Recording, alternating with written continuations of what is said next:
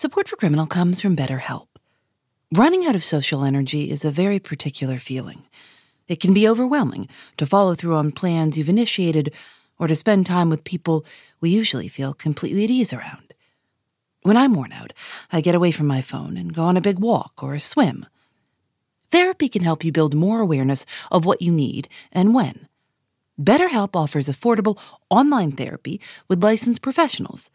Scheduling is convenient, and finding a therapist suited to your style is quick and easy.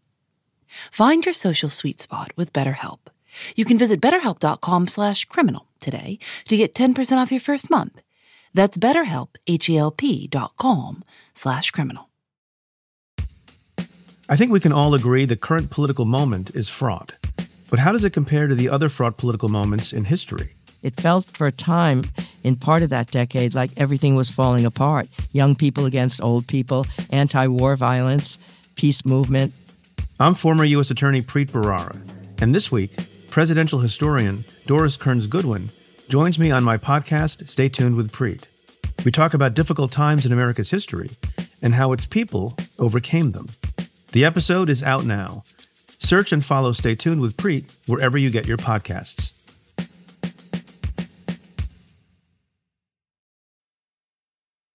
This episode contains descriptions of violence and language that may not be suitable for everyone.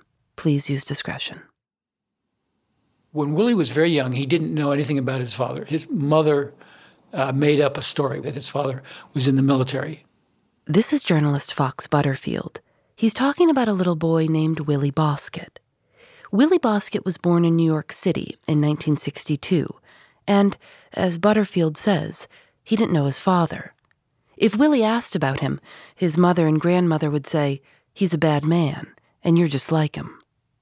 When Willie was about 6 years old, he found out the truth. He was in his grandmother's apartment, and he saw a picture of a man wearing pants that looked like part of some uniform, and he was lifting weights. And Willie said, "Who's that?" And his grandmother told him, "That's your father." It sent this chill down his spine. I mean, it excited him. And he said, "Well, what's he doing? Where is he?" And she said, "He's in prison." And Willie said, "What's he in prison for?" And she told him that he murdered 2 men. William Bosket Sr. committed the murders during a botched pawn shop robbery. He was in prison in Wisconsin, but then he escaped and ended up on the FBI's most wanted list. He was caught and sent back to prison, where he learned computer programming. He put himself through college and became the first prisoner ever elected to the Academic Honor Society, Phi Beta Kappa. When he got out of prison, he got a job with an aerospace company, but was back behind bars pretty soon for molesting his girlfriend's daughter. He escaped from prison again with the help of his girlfriend, who pretended to be a prison nurse. It seemed like it was going to work. They made it about 900 miles, and then police caught up to them. There was a shootout, and William Bosket Sr. used his last 2 bullets to shoot his girlfriend and then shoot himself. He never met his son Willie. Willie's mother, Laura, was pregnant with Willie when William Bosket was sent to prison. She's in her mid-70s now. She says Willie was the spitting image of his father. Exactly, he looked like his father. He was tall, good-looking, nicely built, and mean. When Willie was little, Laura worked in a candy store and also as a teacher's aide at Willie's school. But she had a lot of trouble managing him. When he was in 2nd grade, Willie broke into his school's storeroom and threw a typewriter out the window. It almost hit a pregnant teacher 3 floors down. When he was about 8 years old, he attacked his sister Safi. Their friend was there. She doesn't want us to use her name. He was like, "I'm going to shut her mouth once and for all." And he ran in the kitchen and got the long cooking utensil. And he pulled her over. She was struggling. She was fighting with him, trying to get away. And he held her down, held her mouth open, and he stuck the fork down her throat. The school told Willie's mother to take him to the children's psychiatric ward at Bellevue. The doctor who evaluated him called him the saddest little boy she'd ever seen. Not only did Willie's father spend time in prison, so did his paternal grandfather. When Willie was 9 years old, his grandfather was released from Rikers, where he'd been serving time for kidnapping and sodomizing a child. Fox Butterfield interviewed Willie Bosket many years later, and Willie said that after his grandfather got out of prison, he raped Willie repeatedly. He started skipping school, started small fires, he picked pockets, he stole a car. His mother knew that he was out of control and had no idea what to do. After some prodding from the Department of Child Welfare, she petitioned a judge to have Willie declared a person beyond the lawful control of a parent. The judge said to Willie, "Your mother is worried about you. For 9 years old, you're turning out to be quite a problem." That roused Willie. "You're a lying motherfucker," he told the judge. "You can go fuck yourself, and I don't need no motherfucking white lawyer neither." Spending any time with him at all, you knew that he was brilliant. He could charm anybody. He had that magic. And I don't know how many people said to me, people who had worked with him, social workers, psychiatrists, had remarked at the time when they were working with Willie, he could grow up and become president. One of those social workers was Carol Darden at Wiltwyck School for Boys, a reform school that was said to be able to rehabilitate the worst boys in New York City. The exact same reform school Willie's father had gone to many years before, when he was Willie's age. It was just a beautiful setting, an enormous property, a wooded property, a lake, and with people who were really trying very hard to meet a need. She remembers meeting Willie when he arrived. She did his intake interview. He just seemed very sophisticated, which ordinarily wouldn't set off alarms. It was just interesting. Most children coming into an intake interview are not that self-assured. They don't know where they are, what's going to happen next. He didn't seem to have those anxieties. So he was a child that one would hope could be reached because he was obviously so intelligent. And the what if of taking that intelligence and putting it toward positive expression. What if you could do that? In the 70s, Wiltwyck was known for having a cutting-edge therapeutic program. They didn't use medication. They believed that the boys who ended up there had been, in some way or another, unsupported by their family and by society. Wiltwyck wanted them to know that the school would be there, no matter what. The director of psychiatry was Dr. Joel Katz. He wrote in a memo, "Shipping a boy out means the staff has flunked." He felt the problem was that a lot of kids had grown up in families where the parents couldn't deal with them. And then when at school, the teachers couldn't deal with them, the principal couldn't deal with them, and they'd been in other juvenile institutions where the institutions couldn't deal with their behavior, and so would transfer them on to somebody else. And what that did was, he felt, it just created more and more intense and bigger feelings of grandiosity by acting out, by being aggressive and impulsive and horrible, that they would be transferred on. It built up their egos. Willie learned to read and write. It was the first time he'd consistently gone to school in his life. But he also got into a lot of fights. He threw a chair at his social worker. Wiltwyck made an exception to their no-drug policy and put Willie on Ritalin and then Thorazine. But it didn't work. He stole a van, kicked a pediatrician, and wrapped a phone cord around a nurse's neck. Dr. Katz wrote that the most disturbing aspect of Willie's behavior was that he seemed to be in control of it at all times. And after all of that, Wiltwyck did the one thing they said they wouldn't. They kicked him out.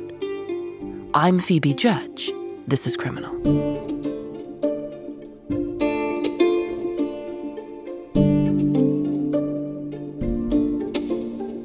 Hi, Kari. Hi, Phoebe. This is Kari Pitkin, a reporter for WNYC Radio. They have a new podcast about the juvenile justice system. It's called Caught.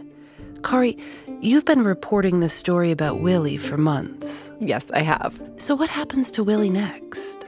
Well, Willie spends the next 3.5 years breaking the law and being sent to juvenile institutions and then getting kicked out. And, in this time, there were people who really tried to help Willie. There was one woman who even wanted to adopt him. But nothing seemed to make a difference. He was very, very difficult to manage. And then when he was 14, a family court judge ordered Willie to the Brookwood Detention Center in upstate New York. Brookwood was a state facility, one of 2 high-security juvenile detention centers. There was no therapy aside from some group sessions. Hold up. They helped me, man.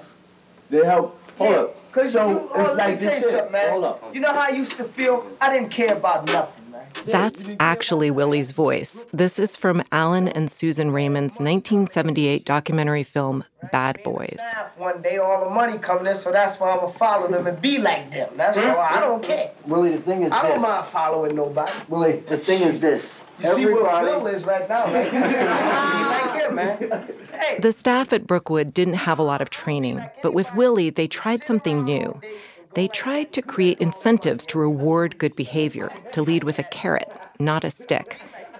Here's Sylvia Honig. She was a social worker at Brookwood. All the other boys had to go to school, but Willie was given a special job. Even though he was 14, he did not have to go to school. I be on my own. If I feel like the grass across the road need to be cut, I don't have to tell nobody where I'm going. I just go cut the grass. I was over there today, driving the riding lawnmower. I didn't tell nobody where I was going. I feel free. Even though I'm locked up, I feel free. Sylvia believed that Brookwood's director, Tom Pottenberg, who was 6'8", was actually afraid of 14-year-old Willie. He didn't like to be alone with Willie, and Willie seemed to be calling the shots. Tom Pottenberg started to push to have Willie released and sent to a halfway house. But Sylvia was worried, so she wrote a letter to the head of the state's Division for Youth, saying Willie was still too dangerous to be let go. In the end, the state did not intervene to stop Willie's release. Do you think this time you're going to stay out for good? Yeah. I feel, like since I've been working downstairs, with maintenance, I, learned a lot. I realize now, that you have to, be a man sometime. You got to grow up. Soon after this interview with filmmakers Alan and Susan Raymond, Willie suddenly smashed the camera in Alan's face, giving him a black eye. Where's Willie? Willie! Hey, don't do that! Oh, shit. Willie was released a few days later, in September of 1977. When he was driven away in a van, one of the supervisors said to Sylvia Honig, "Willie will end up killing someone." He was taken to a halfway house operated by the Division for Youth. The halfway house was only 2 blocks from Willie's home on 145th Street. And after one night, Willie just walked out and went home. He spent his time riding the subway and looking for what he called bums, people who were asleep or passed out and easy to rob. The subway becomes a real object of fascination to Willie. It was where he could go to see life, have adventure. It was sort of his Wild West. In March of 1978, Willie was riding the subway home from his grandmother's apartment. He noticed that a man on the train was wearing a gold watch. The man was asleep. As the train traveled uptown, people got off, until eventually there was no one in the car but Willie and the sleeping man. As Willie told Fox Butterfield, the first thing he did was go over and kick the man's feet. He didn't wake up. Willie began to remove his watch. Then the man woke up, and Willie took out a gun and shot him in the eye. Willie shot him a second time in the temple. The man's name was Noel Perez. Willie took the watch and also a ring from his finger. Over the next 10 days, Willie, sometimes with his cousin Herman Spates, robbed other subway riders. He shot a maintenance worker in the back and murdered a second subway passenger. Cops nabbed 2 tough kids in 2 slayings on the IRT. 2 youths aged 15 and 17, described by police as real tough guys, were arrested yesterday for the late-night subway slayings of 2 men and the wounding of a third. Police said the 2 netted $3.68 in one of the shootings and were so indignant that one of their victims was penniless, they kicked his body after shooting him. I did not think that he could be rehabilitated. Robert Silbering was the prosecutor in Willie's case. I think he was the most violent offender that I had ever come across in 25 years as a prosecutor. I mean, I in all my experience, I think that there are certain cases where for the protection of society, an individual has to be warehoused. I thought he was one of those. Willie pled guilty to 3 separate felonies, 2 counts of murder and 1 of attempted murder. The judge gave Willie the maximum possible sentence, placement in a youth facility for 5 years.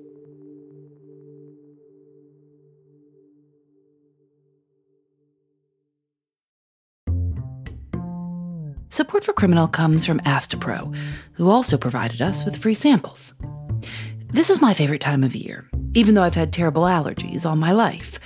My mother says she always knew when I was up in the morning because she'd hear me sneeze and say, "Phoebe's up."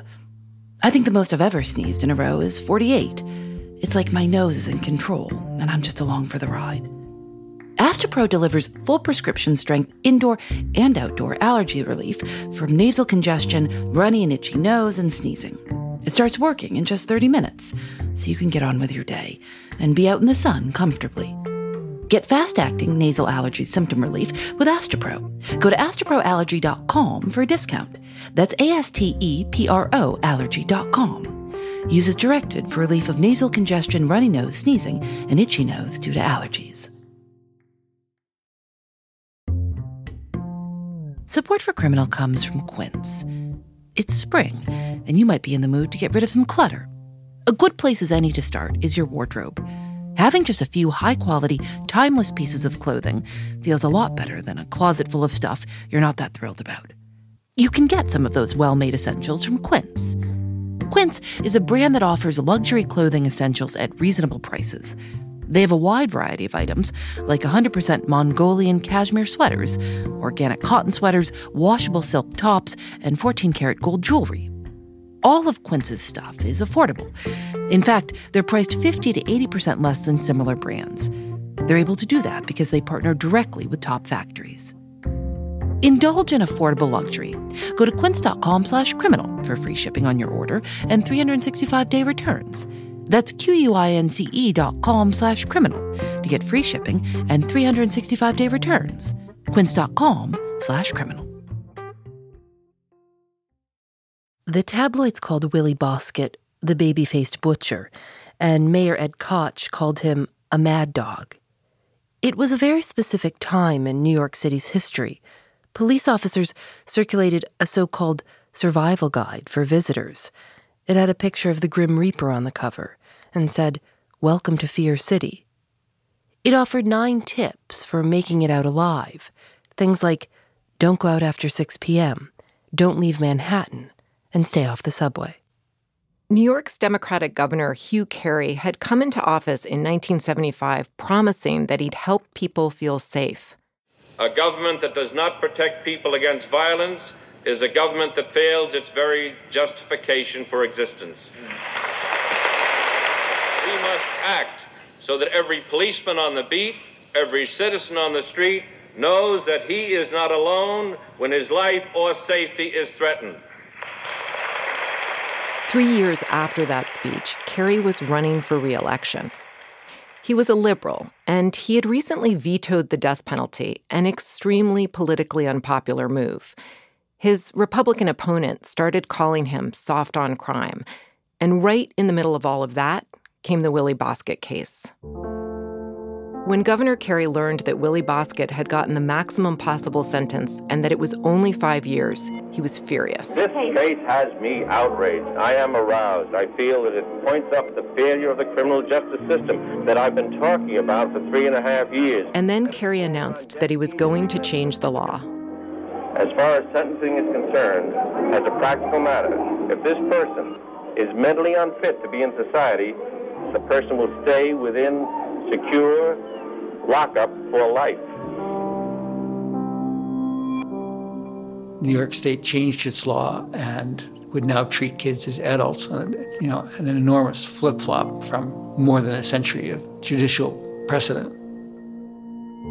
The Juvenile Offender Act of 1978 meant kids as young as 13 and 14 years old would be tried in adult criminal court when they were charged with 14 specific crimes.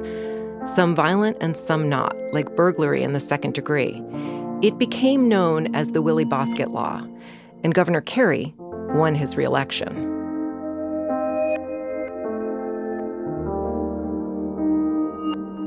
After the so-called Willie Bosket Law passed in New York State, many other states changed their own laws to punish juveniles more harshly. According to the latest numbers from the Campaign for Youth Justice, every year between 200,000 and 250,000 Americans under the age of 18 are charged as adults. 13 states allow children of any age to be charged as adults. It became common after Willie Bosket's crimes.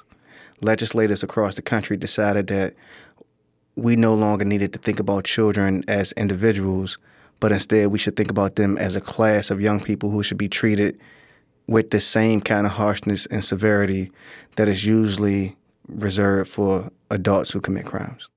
Dwayne Betts is a lawyer, but when he was 16, he and a friend were arrested for carjacking. He was charged as an adult and spent 8 years in prison. Remember, those laws were passed when he was 15, 16 years old, when they knew that he would be getting out of prison. Nobody even imagined who Willie Bosket would be when he got out of prison after that first stretch. In December of 1983, a few days after his 21st birthday, Willie Bosket was released. That March, he was arrested again for assault and attempted robbery. He was sentenced to 7 years in prison, where he set fire to his cell over and over, attacked guards 9 times, and attempted several escapes. And then, while he was being interviewed by a newspaper reporter, Willie suddenly pulled out a homemade knife and stabbed a prison guard in the back. The guard survived. It was so random, so senseless and stupid, the reporter said. He didn't even know the guard. That was in 1989, and Willie Bosket has been in solitary confinement ever since. The commissioner of the Department of Corrections said, "The only noise Willie Bosket is going to hear is the sound of his toilet flushing." We don't ask ourselves what amount of ruin is acceptable for somebody who we send to prison. And in fact, we take that question off the table based on how serious the crime is. So we don't even wonder who Willie Bosket is today. You know, we get up like 5, 4 in the morning, get to the bus station around 6. We'd arrive about 7:30. It's like an hour and a half, 2 hours away. This is his niece, Danielle. She was raised by Willie's mom, Laura. And when Danielle was a kid, they would go see him. We have to go through a long hallway, and then once we go past there, we would go upstairs a little bit further, and then his was like through a secondary cell after the special housing unit, and then through another little block, and then once we get through that gate, he was behind another gate, and then he would come out of his room, which was locked, and then into the special cell they built for him visiting. The Department of Correction built a plexiglass cell just for Willie. It was like a plexiglass with holes in it, but even the holes didn't match up, so he could hear, but he could never be able to stick anything through the glass if he wanted to. Through the plexiglass, Willie taught Danielle to read and write and the names of the 206 bones in the human body. I remember, when it was time to leave, I didn't want to leave a lot of times. I just wanted to stay. I asked Danielle what she thought about the law created after the murders. I think that changing the laws to have juveniles charged as adults is somewhat necessary because they are children that are incorrigible. Something is wrong. Like, there are signs, and we don't say, what do we do to fix it? Today, Willie Bosket is 55 years old, in solitary confinement at 5 Points Correctional Facility in upstate New York. Kari Pitkin drove up to speak with him. When she got there, it'd been so long since he'd had a visitor that his records weren't up to date in their computer system. They agreed to let Kari go in, but not record the conversation. You know, we kind of went through all the security and everything, and we went into this big, long room with rows and rows of tables. And there's kids doing coloring books, and I saw a couple making out, and, you know, families eating and spending time together. And then down sort of at the end of the hall was where the no-contact visits happen. And that section was completely empty. And we were brought into this kind of booth that was totally enclosed and waited for about 10 minutes. And then they brought Willie down a kind of separate hall and brought him into the adjoining booth, and he sat down in front of us. Did he kind of say, you know, who are you? I mean, did he have any idea who you were? No. I mean, definitely the most awkward moment was the kind of that look of, who are you and what do you want from me? But the fact is, you know, the few people who do visit Willie have tended to be journalists. So he's kind of used to sitting down and talking about his life. So the second he knew who we were and what we were interested in, he kind of clicked into a mode, and he was incredibly welcoming and, as everyone had said, quite charismatic and really easy to talk to. What did you talk about? Well, you know, for one thing, I had talked a lot with his family members, and they are not in touch with him because, you know, I think for a while they maybe wrote letters but didn't hear back. And they really haven't visited him in probably about 15 years. So, you know, I was curious what they would want to say to him. And they said that they really do miss him and they think about him all the time and they still really love him. So I had these messages to kind of relay to him. And I did that, and he was interested to hear about their lives and what was happening. But he also said he really didn't want them to think about him because he would just be a burden on them. 29 years in isolation. I mean, I can't imagine what that does to someone. That was actually something that I was very interested in talking to him about, to get a sense of how does he survive that, because he is very engaged and sort of intelligent and someone who obviously is curious and wants to talk to people. So what does that mean then if you have been in a box for almost 3 decades?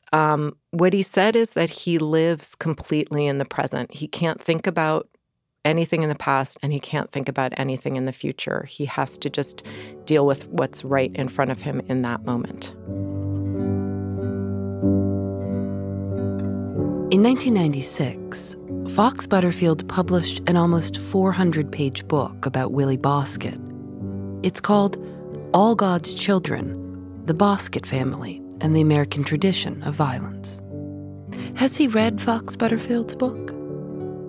Yeah, I asked him about that, and he said, yeah, it's a really good book. I have one problem with it. And I said, oh, what's that? And he said, it doesn't provide any solutions. And I thought that was kind of poignant in a way, that he was interested in thinking about how things could have been different for a kid like him.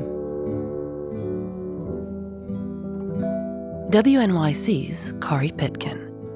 You can find their new podcast, Caught, when it debuts March 12th. Caught follows a group of kids as they navigate their way through our criminal justice system, from the experience of being arrested, charged, and punished, to attempts at rehabilitation and how they move forward. Criminal is produced by Lauren Spohr, Nadia Wilson, and me. Audio mixed by Rob Byers. Matilde Urfolino is our intern. Julian Alexander makes original illustrations for each episode of Criminal.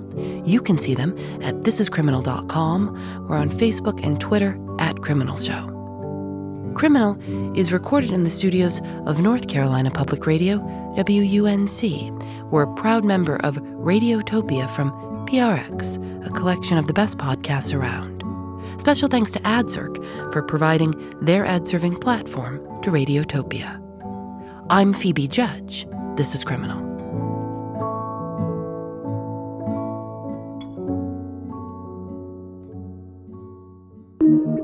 Radiotopia.